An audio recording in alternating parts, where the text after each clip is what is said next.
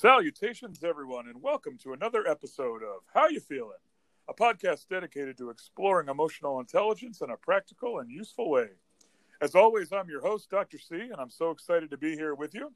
Today, we are talking about solution-focused thinking. This is part two of our two-part exploration on how thinking affects our state of mind. And so I'm excited to sort of jump to perhaps the more positively focused one. As always, we're joined by our favorite co-host, Dr. Jeff Haverland. Jeff, how you feeling?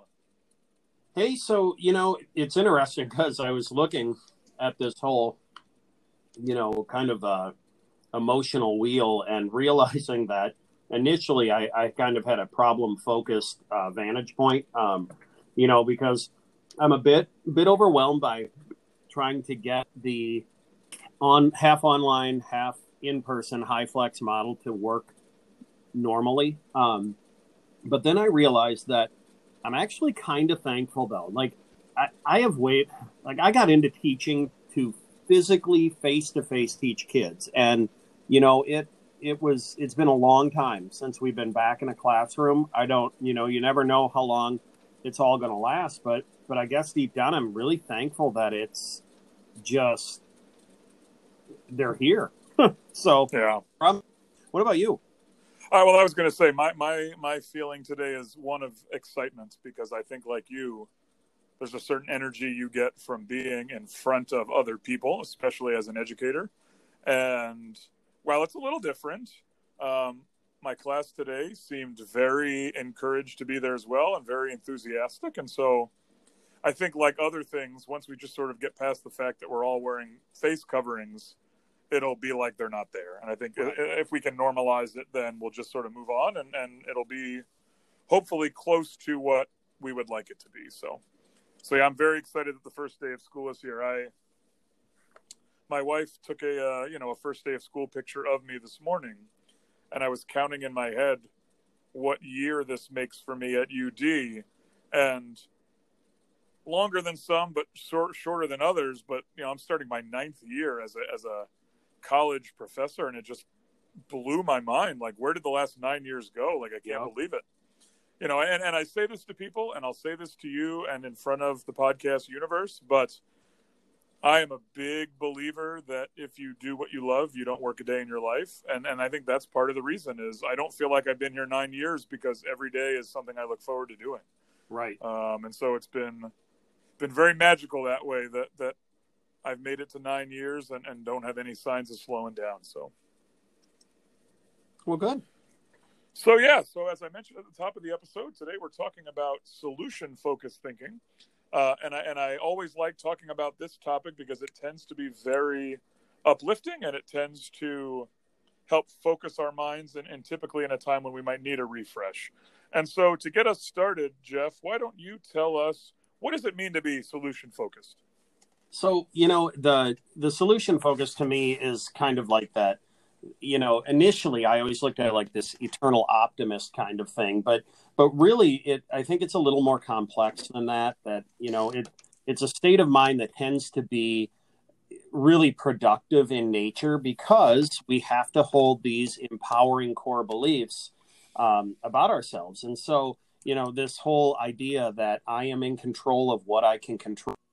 And you can control your thoughts and your feelings and your behaviors. And really outside of that, you may assume you have control, but you don't necessarily have that. And so if you can take care of yourself in terms of thoughts, feelings, and behaviors, then you become more solution focused. And that it's really just this constant need or drive to improve. And so it, when we really start to dig it apart, we look at these empowering core beliefs that go along with it, because we've talked about with problem focused, we talked about core beliefs with that. And with solution focused, we're also dealing with these core beliefs, but now in a more empowering way. And so, that we are worthy and deserving of what comes to us or what we are a part of. We are able, having this ability to do something or being competent at it. it's funny. I read that and I think that it's kind of the opposite side of that imposter syndrome, where you really are able and you're worthy of being where you're at, and because you are competent at what you do. And it also brings up this empowering belief of being caring, where you can take care of yourself and others. I think it's really important that the take care of yourself precedes that, because, you got to take care of yourself before you can take care of others. And then, this whole notion of growth, that we are constantly growing, because we have this drive to become better than who we are right now, or at least maintain what we really like about ourselves, or are happy with ourselves at that moment, but this growth mindset, so to speak. And so, if we're worthy, if we're able, if we're caring, if we're growing, then we are able to take care of our thoughts, feelings, and emotions and behaviors, and that helps us be a better person in relationships. And so, what would you add to all that? Well, I want to jump on one thing and then sort of add one thing. So I love you saying I can control what I can control. And I want to just reemphasize that, because that in and of itself takes time to live into, because I think a lot of us early on operate from I need to try to control everything. And not only is that horribly energy sapping, but it really sometimes can take the focus off the things that we need to be focusing on. And so I think, as we say in a lot of our introductory material, you can't control the environment and you can't control other people and how they handle situations, but you can always control your reactions. And whether that's behavioral reactions or thought/emotion reactions, we are in control of that. And as we start to realize that more, I think that's when we really start to see emotional intelligence bloom within us, because then we're really starting to focus on what our sphere of influence is. And then the thing I wanted to add, and I love that you pointed out the 4 sort of core beliefs related to this. And one of the ways that I like to think about it, and this might help some of our listeners, is I like to think of those 4 core beliefs as like life, like those, you go to a pool at a hotel and it has like the styrofoam ring, right? The lifesaver rings. Yep. As a means of, if you are feeling problem focused, or if you are in a period of self-doubt, that any one of these 4 core beliefs can be a lifesaver for you. So, boy, why can't I figure out this math problem? Okay, well, hold on. What are the parts of it that I am able to do? So rather than looking at sort of the big picture, let's try to focus to a more specific part of that and grab onto what I do know, so that at least I can get that far in the process and then ask for help with the part that I don't get. Or especially the worthy is a big, big one, like especially with this virus going on and as isolating as sort of life has become for many of us. When you lose the human interaction piece, I think we lose some of our feeling of worth, because some of us sort of derive that from others in our sphere of influence and in our village. Yeah. And so to remember that you are worthy of love and you are worthy of attention. And sometimes that can be the lifesaver that we grab onto. And so that's how I sort of think about these two, is in periods of sort of negative thinking, I try to find an element of one of these 4 core beliefs that I can grab onto to help pull me out of that. Well, that's good. And I think you've kind of already gone into the next the next topic to think about, but maybe just to be really clear about it, how can you recognize if you're solution focused? Yeah, well, and you're right. I probably did bleed into that one, and I apologize. But I think, just to reiterate what I said, I think that you can kind of feel that you're in that flow when you're really just focusing on the things that you have control over. And I think especially in our work setting, in the school setting, it's very easy of that, and it's very easy to essentially take on other people's problems and issues. And as you and I have said many times on this podcast, you can't pour from an empty jug. And I think that's largely what the problem-focused mindset keeps us in, is trying to create energy to give when there's no energy left. And I think that we can realize that we're in solution focused thinking, and that we can recognize that we are focusing on those positive core beliefs when we are realizing that they're being used for things that have an immediate impact on what we're doing. Yeah, I think you really hit that on the head there. So then if we're on the same page that way, then how about you tell us about a time when you were being solution focused, and kind of what was the result of that? So I guess in general, I think of, and even though the words we're looking at are like worthy, able, caring, and growing, but I find it sometimes with tasks, even run-of-the-mill tasks. I tend to like to tinker around. I like to, if I need to learn how to wire an outlet, I'm going to learn how to wire an outlet because I need to do it. And so, even thinking from that vantage point, the times I've been electrocuted because I've been doing it wrong. But I look at it like, fine, yeah, I might get cut, I might get electrocuted, you might get burned, you might get all of that stuff. But in the end, you really kind of learn these valuable lessons, not just of being able to do the physical act, but having that, the wherewithal to just keep plugging away rather than giving up, saying I can't do it, or wrecking something, or, just getting into this rut. And so, so for me, that's kind of my everyday mode of wanting to try something and really just sticking with it rather than going to that automatic, well, I can't pull this off, or I can't do this. But I think in terms of, anytime I think I've ever interviewed, you walk into those interviews and you are, you really do have options in terms of your mindset. You hear of growth mindset and you hear of fixed mindset. And then, you think of this whole idea of problem focused, where it's more of a fixed mindset that you are not capable. You are not, you do not have the worth and all of that. But when you go into these interviews, if you can really slip into this growth mindset of, and, become a solution focused person where, I am worthy of being here. I understand that you have a lot of good candidates who are applying for this job as well. And they are all worthy probably of being here, getting an interview, but you have to hold yourself in company with them. Otherwise, I really deep down believe you can sabotage the outcomes of that. And so, then you get a job, and once you're in that job and you start to feel like you aren't necessarily, if you're really being challenged, it's easy to say, well, I'm just not able to do this. I'm incapable of doing it.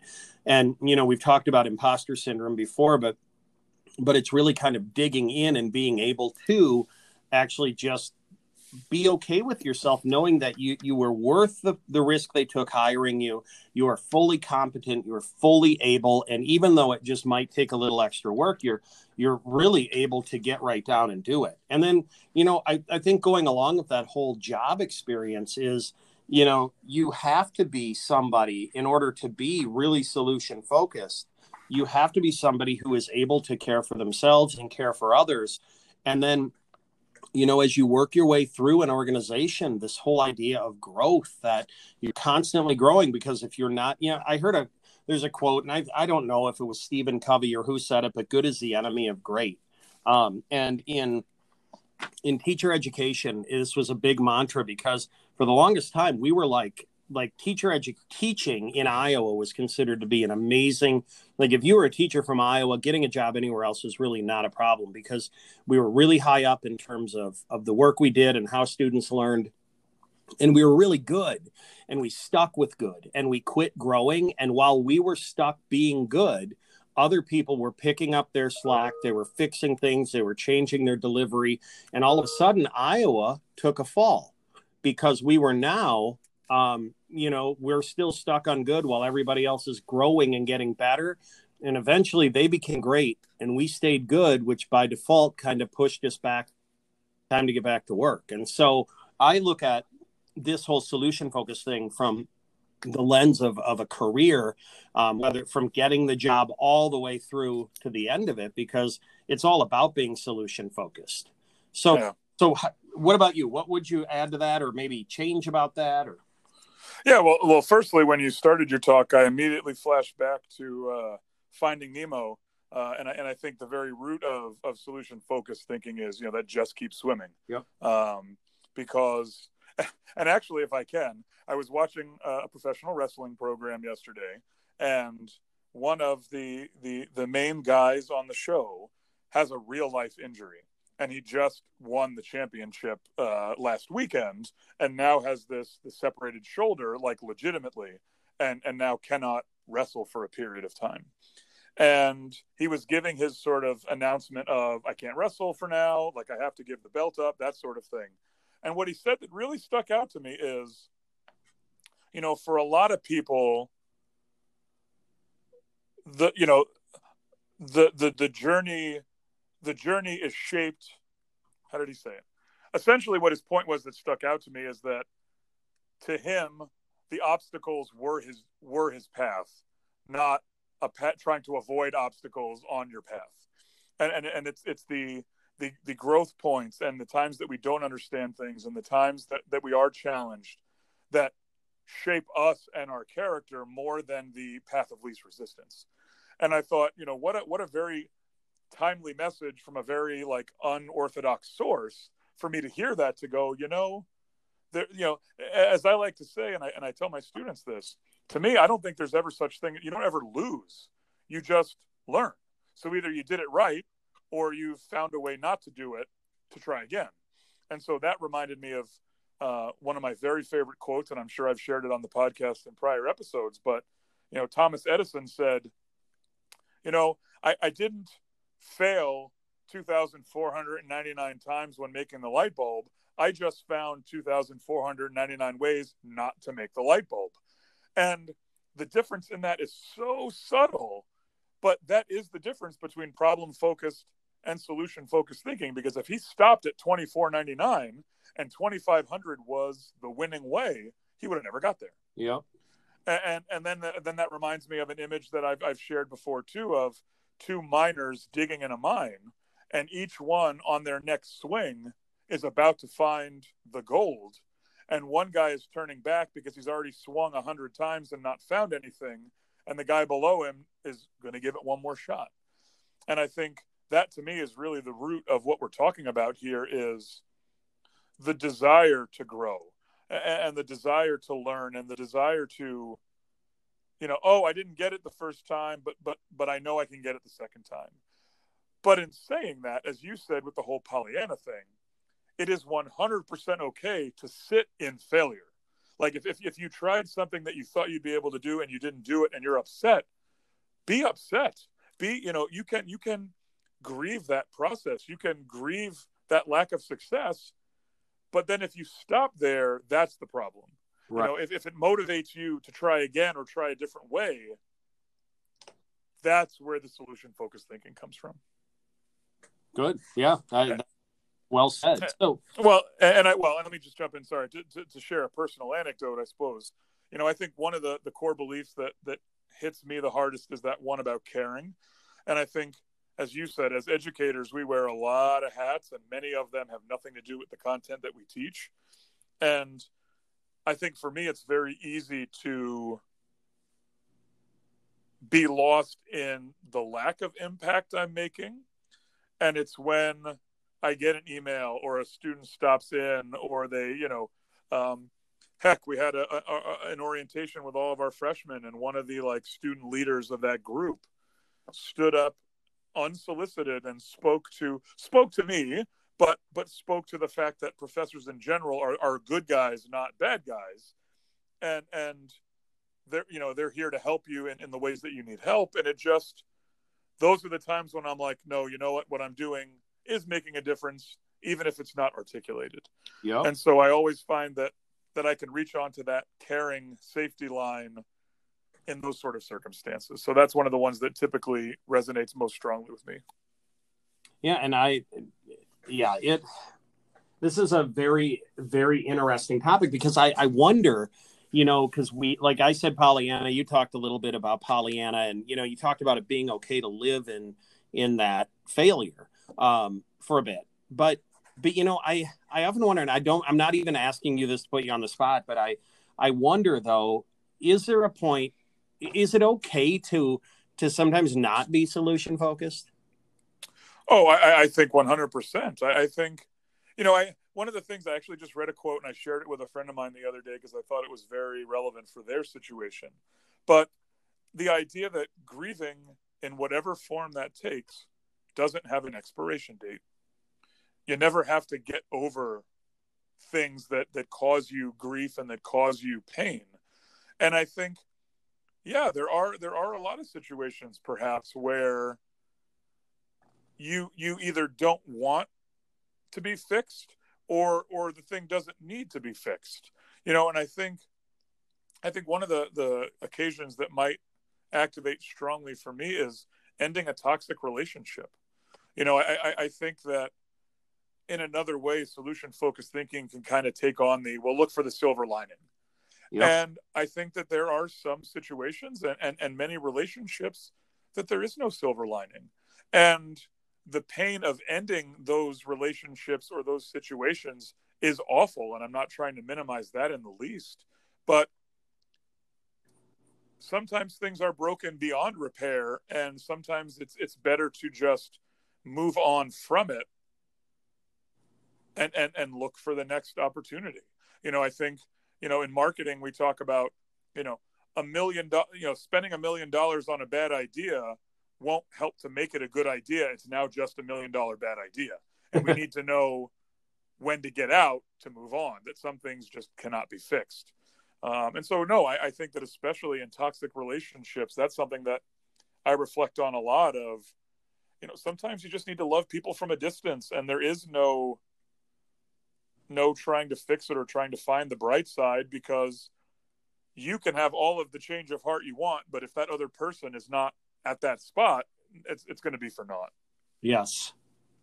Yeah. And that's kind of what I was hoping you would take that. Cause the last thing we want to do is make people believe that, to be a good human, you have to always have, you always have to keep, bumbling toward that end, and being a solution focused person. But there are times, yeah, you kind of brought up grieving in that. And it was funny. I just had this conversation with a colleague of you and ours that yesterday about, how people will tell you, like, people will be like, you've grieved long enough. You've been sad long enough. And I was talking about I had a cousin.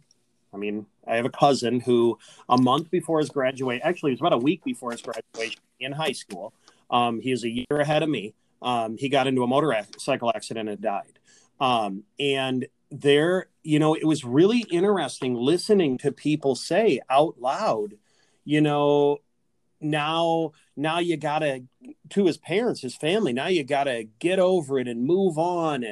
And they're trying to find this solution to something that, like, pardon me, but the day you're going to tell me to move on from grief like that, it'll be a pretty cold day in hell, And so I get it's so interesting when people, you try to be that solution focused person for a person who is struggling with a problem, but we also have to go back and say to ourselves, number one, do they actually want our solution focus? Is it appropriate at this time? And why does there have to be timelines on things like that? And so, you got to be careful I was asking students today about, are you a Tigger or an Eeyore?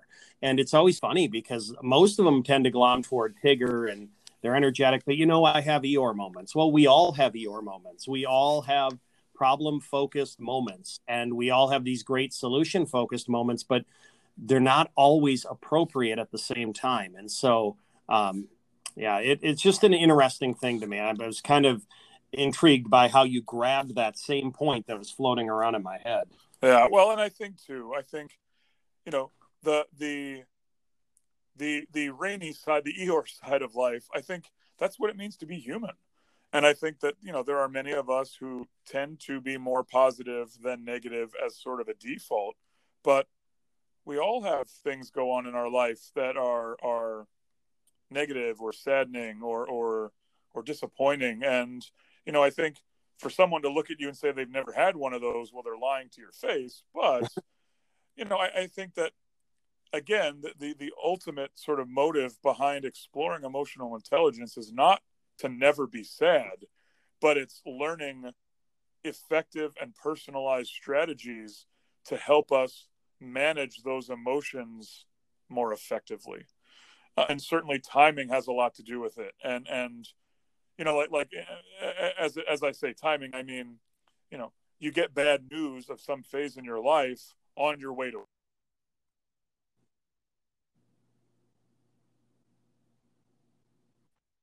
Yep. If you still need to go to work, we kind of have to learn how to compartmentalize that bad news till we have some time to debrief on it.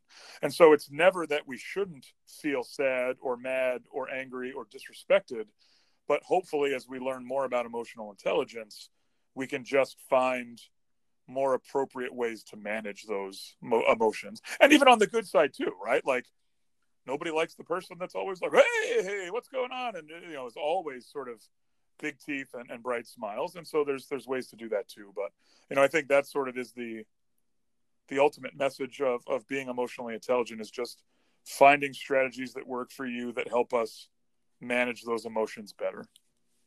Yeah. And I'll, one quick story, I hopefully I haven't talked about it on this already, but, with my son going away to college, I just did not deal well with it. And I remember that second day coming home and his door was shut, and it made me really sad because he wasn't in there. And then I went to do the dishes, and he usually unloads the dishes. And when I opened the dishes were full, and there was nobody to chew on because the dishes were there. And then I lost everything. I started crying, and I looked at my wife and I'm like, what in the hell is wrong with me? And it's funny. I think I'm really good with this whole emotional intelligence, but it was her saying, there's nothing wrong with you right now. You're sad, and it's okay to be sad. And eventually you'll work through that. And so it was the most spot on. I probably should have paid her for her diagnostics at that moment, because I felt like such a failure. I couldn't hold my crap together, and my son is, an hour and a half away. It's not like he moved to the moon. But it is that recognition that we cannot always operate from this perfectly functioning, happy, no issue person. And sometimes we get overwhelmed by our feelings, and it's okay to slide into, maybe away from a solution focused, because it's really hard for me to say to myself, oh, quit being a wuss, suck it up, quit crying, move on. Well, in time that's happening, but it wasn't the time then. So sure. Just an interesting aside for me anyway. No. And I think that's speaking to the point, and I think too, I'm reminded of, and I can't, nor will I recite the whole thing because I don't remember it all. But, essentially the message being that sadness is necessary because sadness lets us know what it means to be happy, right? Like it's that whole yin and yang. You have to have one side of the spectrum to be able to appreciate the other side of the spectrum. Yep. And for all the people that hate crowds and noise and all that, I think that this quarantine and self-isolation probably has caused a lot of them to be like, well, you know what? A little bit of noise isn't so bad. Yeah. And so I think it's just a matter of perspective, and it's just knowing that trying to experience as full a range of emotions as we can really helps us to appreciate and call on the other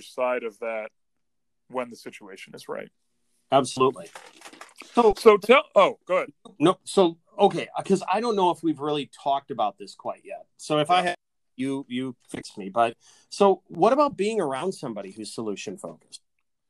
Well, sure. I think that those, in many settings, those are people that you want to gravitate towards, because I think those are people who are looking for ways to get things done. I think those are people who largely don't take excuses for answers. I think those are people that typically are empathetic and care about you as people, and not one of the things I have the hardest time reconciling in teaching a business subdiscipline is this idea of a department called human resources, because I am very big in the power of words, and I'm very big in the power of nomenclature. And that term just so dehumanizes what employees are to an organization. And it's not on purpose, but I think when you think of some of the best leaders and the best coaches and the best mentors, I think that they probably are people who are more solution focused than not, because they're willing to find a way to make it work despite the availability of resources. They're willing to spend the time with you because you're a human and you matter to them. They're willing to help you find an avenue to grow if the door you really wanted to work through has all of a sudden been shut. And I think those are just people that people gravitate towards naturally, because there's just a motivating and a charismatic function about them. And, you know, I know it's something I try to live into, because I very much see that as my path, but I know I'm not there all the time. But, you know, I think that, you know, when you see people that sort of attract crowds, many times, not all the time, but many times, they are people that tend to be solution focused, because they're people of action and they're people of looking for ways to improve relationships and maintain and nurture relationships and positions and all that kind of stuff. So I don't know. What would you add to that? Well, I know I don't think there's a lot to add, because you're right. They are the people we tend to be drawn to. We also know that, you know, if you're not in need at that moment of somebody with a solution focus, you have to be empowered enough to maybe not engage with that person at that time until you are in a place where you're comfortable being at that level of solution focus that they're at. And so, you know, we've talked about it before. It's really just knowing yourself enough to be able to navigate all of this. Well, and I think too, being solution focused is, you know, I think of, you know, with great power comes great responsibility. Like, I kind of see those that do it well as having like a mutant power or like a sixth sense. And I think as much as people want to gravitate towards those who are solution focused, it's equally incumbent on the solution focused person to channel their need to fix or help to the right situations, right? Like, so, you know, I think that, you know, we should be equally mindful that, like you just said, not everybody wants to be fixed, or that not everybody wants advice or a solution. And so we have to, if when we're in the flow of solution focused thinking, we need to also keep our eyes and our ears and our hearts open to those that maybe want to be in the periphery, but don't necessarily want our help. Right. So tell me then, what kind of an impact do you think our relationships have, or what how do our relationships look when we are operating out of solution focused states of mind, maybe versus not? Well, I think in general, I guess your relationships are probably going to look, I mean, they're going to be more encouraging. They are potentially going to be more supportive. They are going to value, you know, if you're in a relationship and you are in a place of operating out of solution focus, you are going to help people see the value, the worth, everything about themselves in that situation. And so I think it has a really positive effect on relationships. Again, though, I always have that caveat that this can be a troublesome point if both people are not in that realm. And, you know, I think of, like, even with relationships, like my wife and I, if she just needs me to listen to her and not necessarily puff her up or give her ideas for how to fix it, if she just needs me to allow her to be problem focused at that moment, I have to learn to read the room on that. Not simply just, you know, having her tell me that, listen, I don't want your opinion right now. I need to be able to take in all of the other things I know about her or my friends in general that tell me that, hey, might not be the time to start looking for that silver lining. And so I think if you are emotionally intelligent, I think if you are, you know, if you can read the room and are savvy about just understanding where people are and where they're coming from, I think being solution focused is very powerful. But you also need to know when you got to back off of it a little bit. Now, sure. You can't be, you don't want to back off to the other side where they're problem focused. You don't want to jump in and be problem focused too, because you just dig deeper in the mud. But maybe at that moment, your sole focus is that person, not necessarily trying to, implement their or provide them with this feeling of growing and being capable, but rather that you're just there and you're paying attention. And so, Sure. but I think that all comes with time and experience and mistakes. We've all been there where somebody's problem focused and you immediately jump into solution focus and you tell them exactly how they should go about it. And they so did not want your opinion at all. And your opinion without any other context that you have on that story or that experience may be horribly inappropriate. And so you're telling somebody to fix something that they actually can't fix does not help them move to a better place. And so I just think it is a really important impact on relationships, but you also need to know when to step up and when to scale back. Sure. Well, and I think to me, a quote at the root of solution-focused thinking is those that do it well, listen to learn, not to respond. Uh-huh. And I think I know I've harped on that quite a bit on this podcast, but it just, every time I think, I can put that on the back shelf for right now, it reemerges as being so necessary. And, I'm thinking a lot on that, especially now with our social climate, our political climate, the health climate of the virus and all that.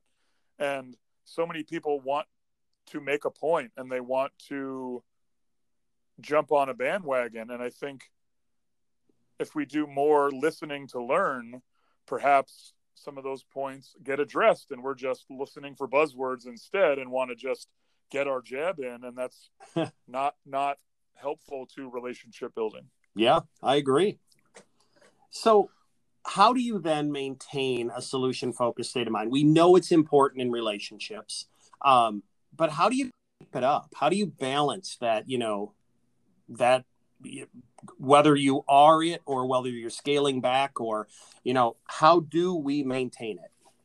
Well, I think it all goes back to the little quote you provided at the beginning of the talk, and that's we can maintain that state of mind when we focus on controlling what we can control. And for any human being, that is their own thoughts, feelings, and behaviors. I think that's really what it boils down to. You can't, I think of things like group projects and committees or teams that we're a part of. And you'd love to be able to get everybody in sync. But at the end of the day, you can only do what you're able to do and hope that the example that you're setting will rub off on others. But you can't guarantee that any more than someone else's behavior rubbing off on you.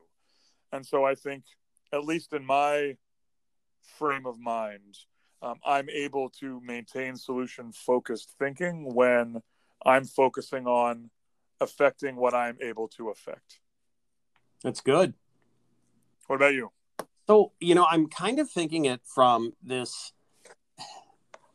It's a weird thought, and I'm afraid I'm hoping I can tie it back around because it kind of struck me. But I think of like coaches and that who are, I've coached a long time, and you're always on your kids about keep trying, keep your head up, do this, do that, do this. But I think when we are being solution focused, if we are not providing real life supports to help people get better. So if I think you can hit a home run, I know you can hit it, I can feel it, but I've never really corrected anything about your swing, anything about your stance.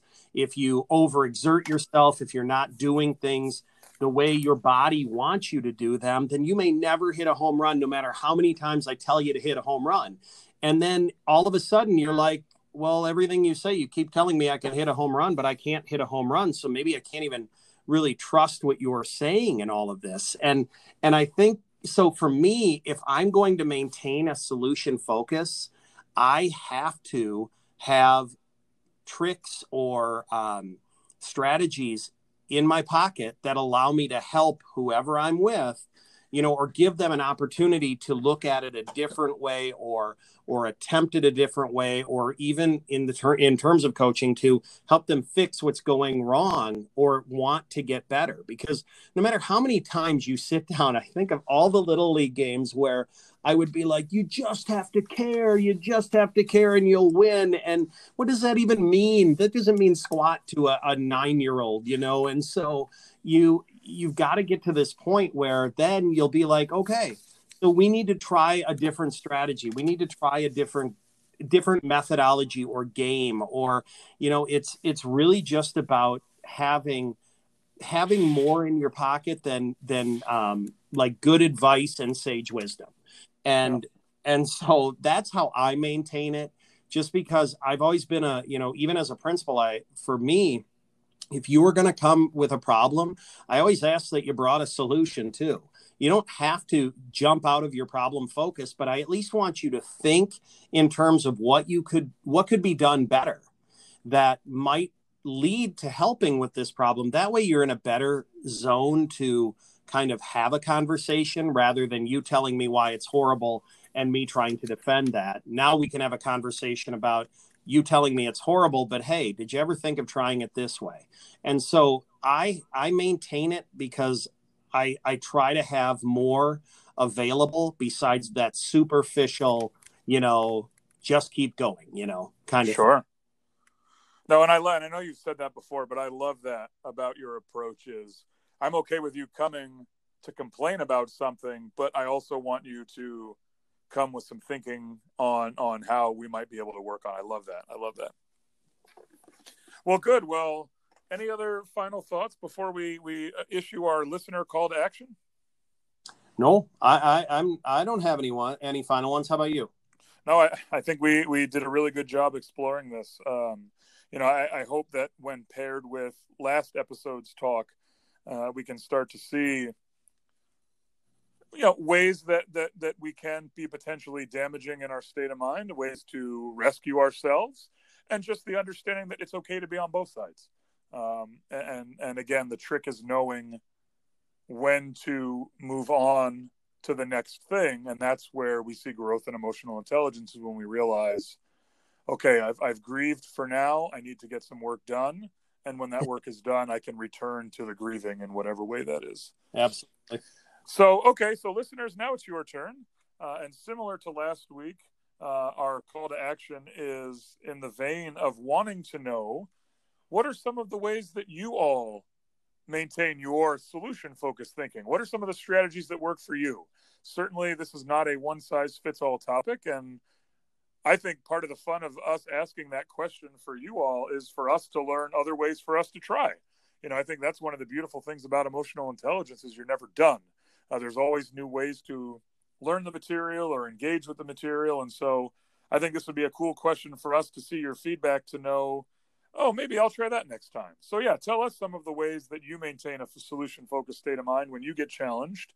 And again, you can send those responses to one of two places, either our podcast email address, howyoufeelingpodcast@gmail.com, how the letter U, feelingpodcast@gmail.com, or at our Twitter handle @HUF Either place, we would love to interact and engage with you, and we look forward to hearing those thoughts.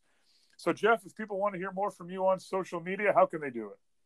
Find me on Twitter @HaverlandJ. And how can they find you? And they can find me all over the Twitterverse @KPKatani. Well, for all of us here at the podcast, we thank you so much for spending some time with us. As always, please take care of yourself. Please continue to look out for your village. And thanks again for listening to another episode of How You Feeling?